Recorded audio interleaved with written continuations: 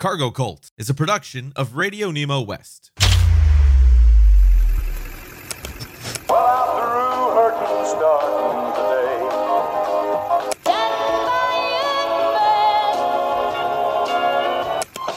Breaker 1, this here's the rubber jet.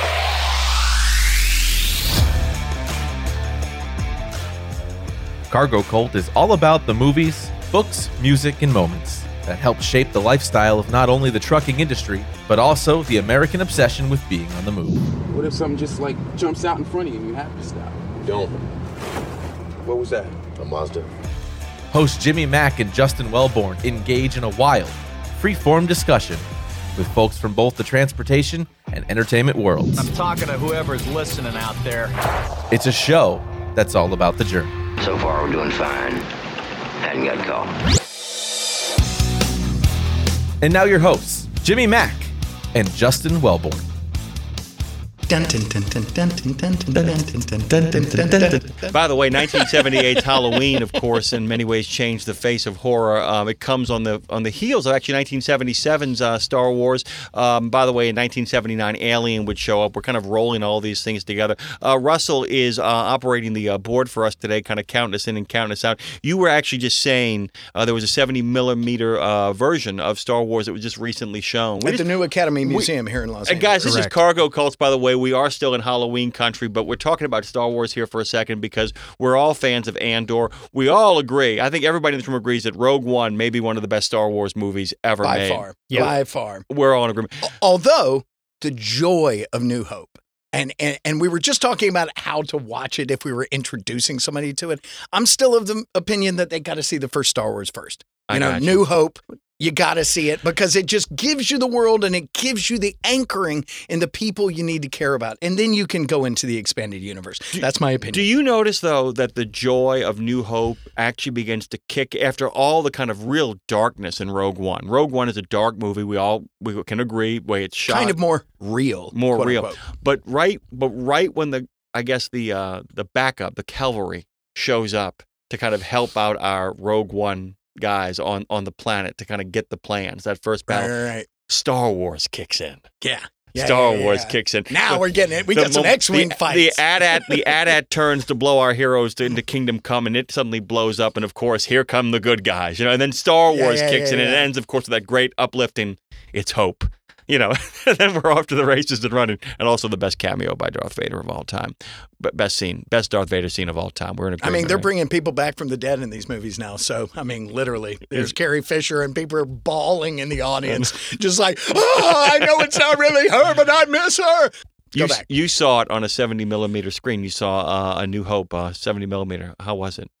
First of all, my first thought was, can you separate the hope from the nostalgia piece? See, I agree with you on the hope, but I think there's a healthy dose of nostalgia mixed in there. 100%. Yeah. And especially if you were raised on this stuff. Yeah. If you grew up with Star Wars, it is the kind of thing that is it's entrenched. It's got to be. It's the same sort of thing that I don't know how to relate to people that haven't seen Star Wars when they're like, I've never seen one. And I'm like, okay.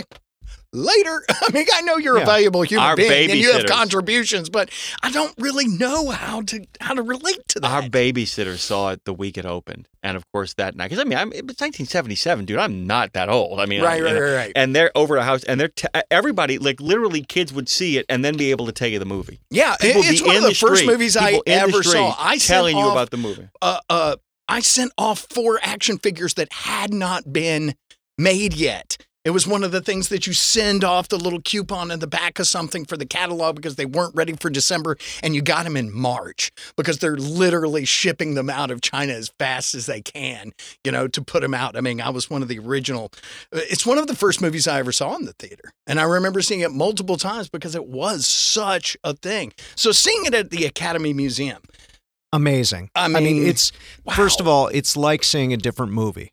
Like, no joke. They estimate that seeing a movie at that size is like seeing a 10 to 12K print. Wow. And it was a completely restored print. Right. It did pause at one point and we had to wait, but unbelievable. So if you have a chance to see it that large, highly recommend it. Oh, yeah, man. I just saw Jaws in IMAX, 80-foot IMAX. I saw Blade Runner in IMAX. Unbelievable. Saw Dune in IMAX at Grauman Chinese, and Los Angeles, there are 2019. a few of these movies that's what you need. You don't need to see Roger Rabbit, that particular size. But at the same time, hey, it's fun. But something like Jaws, Star Wars, Blade Runner, Dune, these great movies that are meant to be in expansive universes, perfect for those kind of I will say, though, sizes there are of a couple of screens. movies, even in the down and dirty and the nitty and the gritty, like French Connection, the car chase, the subway car chase. Like under the subway. It's like I was harrowed. So harrowing. I was harrowed. You were harrowed. I was like green harrowed. Oh, hell. Jimmy Maxman harrowed. I was harrowed. I mean, He had a row to hoe. It was traumatizing. We are so off the beaten path here. We are so off topic. But I wanted to give Russell a chance to kind of comment on that because what a great experience, man. The Academy Museum has just been built. It's right there by LACMA, and not only does it have museum experiences, but it's offering things like these re-releases of films that really have made us who we are as a culture, and to be able to see it in a brand new top line sound, visual, the movie-going experience there. I haven't seen it yet, but I've read all about it, and I just can't wait, man. I'm going to have to keep my eye out for that. You want to hear a great experience that I had very recently that actually I think can actually slide us into our next movie? Keep your personal stuff under your wig there, Jimmy Mac. All right. I'll keep it. Keep it at least in the NC-17. Close to the vest. Okay. Here we go. You can only show this feature at night. Vertical. It's very vertical in what we're doing. So I got a chance to go over across the pond. I actually went to who goes to London to see a Saints game? This guy. That guy. That's right. One of the things I did do while I was over there, and it's a funny story because when I told you about it, you actually guessed right. I went over, and one of the things I was really looking forward to and did, it was as much a part of my trip as the game was, is there's a theatrical organization called Punch Drunk. Right. Yeah. Who, of course, most famously did the show Sleep No More, which, of course, is set in the McKittrick Hotel and takes The Shining and Macbeth. I can say that we're not in a theater. And Vertigo combines all three into a 5-story. You walk, they move, but you explore the hotel at your own pace. You decide what storyline you want to follow. Well, not just that. You can sit in follow. You can sit in a room. You can see whole new things. Yeah, you can sit in a room and investigate every piece of ephemera and bric-a-brac throughout the 5 stories of the hotel. And it belongs there. And what they usually do is they run the show. They run the sequence of the show on an hour or so loop.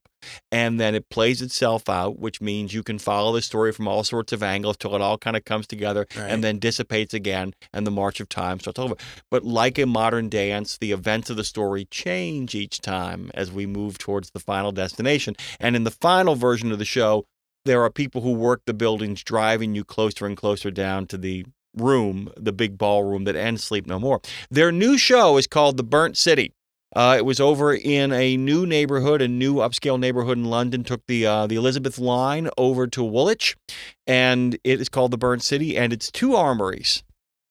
2 giant armories that they have turned into 2 separate cities. And in between is a 3rd building they have built between the 2 that serves as kind of a transitional place where you put the mask on once again. You can choose to go from one side to the other. Like a DMZ sort of place. A DMZ. Yeah. It's also a weird museum with actual artifacts from Greece and Troy. Oh, wait. Oh, wow. It's Greece. Right. It's Athens and Troy. And it's the Trojan War.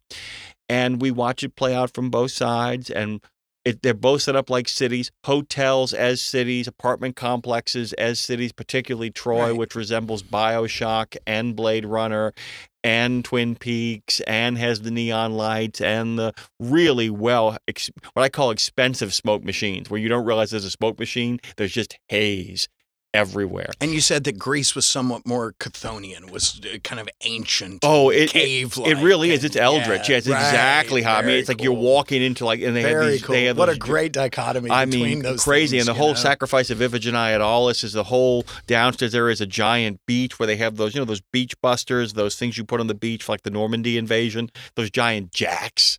Wow. But they're bigger than normal. It sounds amazing, man. And, with the pound just dropping through the floor, fantastic. Now's a great time to go to England, baby.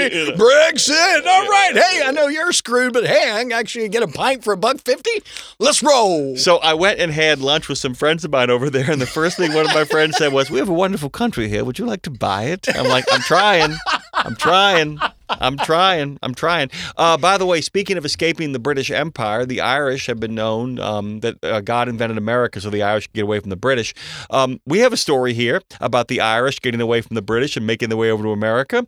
That's an odd way of introducing it. Really is, man. I mean, tying together Halloween, the ancient Wiccan practices of Stonehenge, maybe, and maybe throwing on and Northern California, which is a mistake, I think, in this movie. You know, because they didn't really film it in Northern California. It's literally just up in the greater outland below Sacramento kind of area. If it had been Northern California, it might have actually worked. It might have been really interesting in that particular, in some kind of environment that didn't just feel like you could go from Los Angeles or Riverside or someplace and just like, hey, I picked up this random chick whose dad died, probably by his head being pulled off by, who knows? Let's go visit Halloween Town. Hold on. Okay.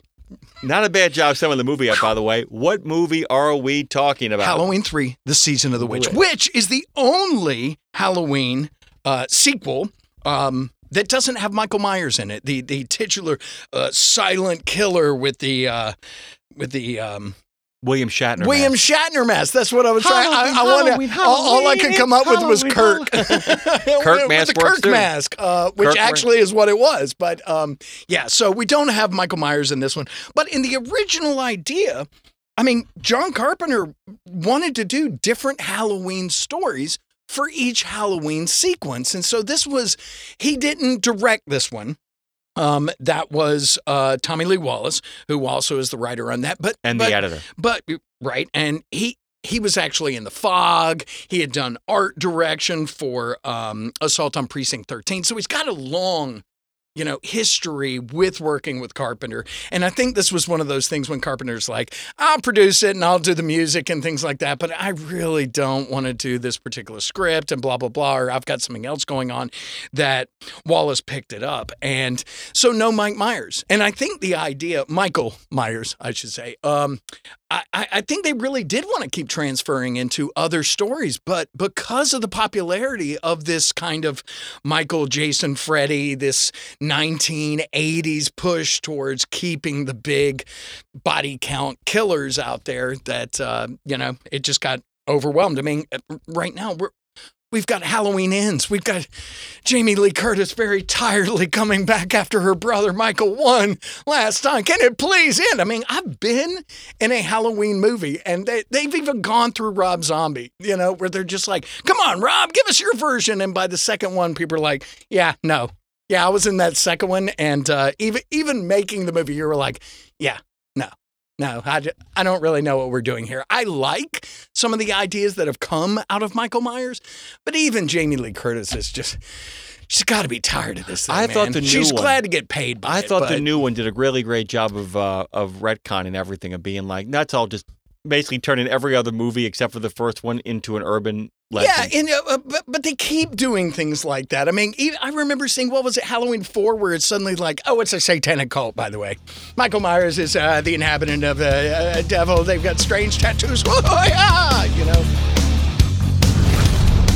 Thanks for listening to a preview of this episode of Cargo Cult. Like what you heard? Hear more from Jimmy Mack and Justin Wellborn exclusively on the SiriusXM app.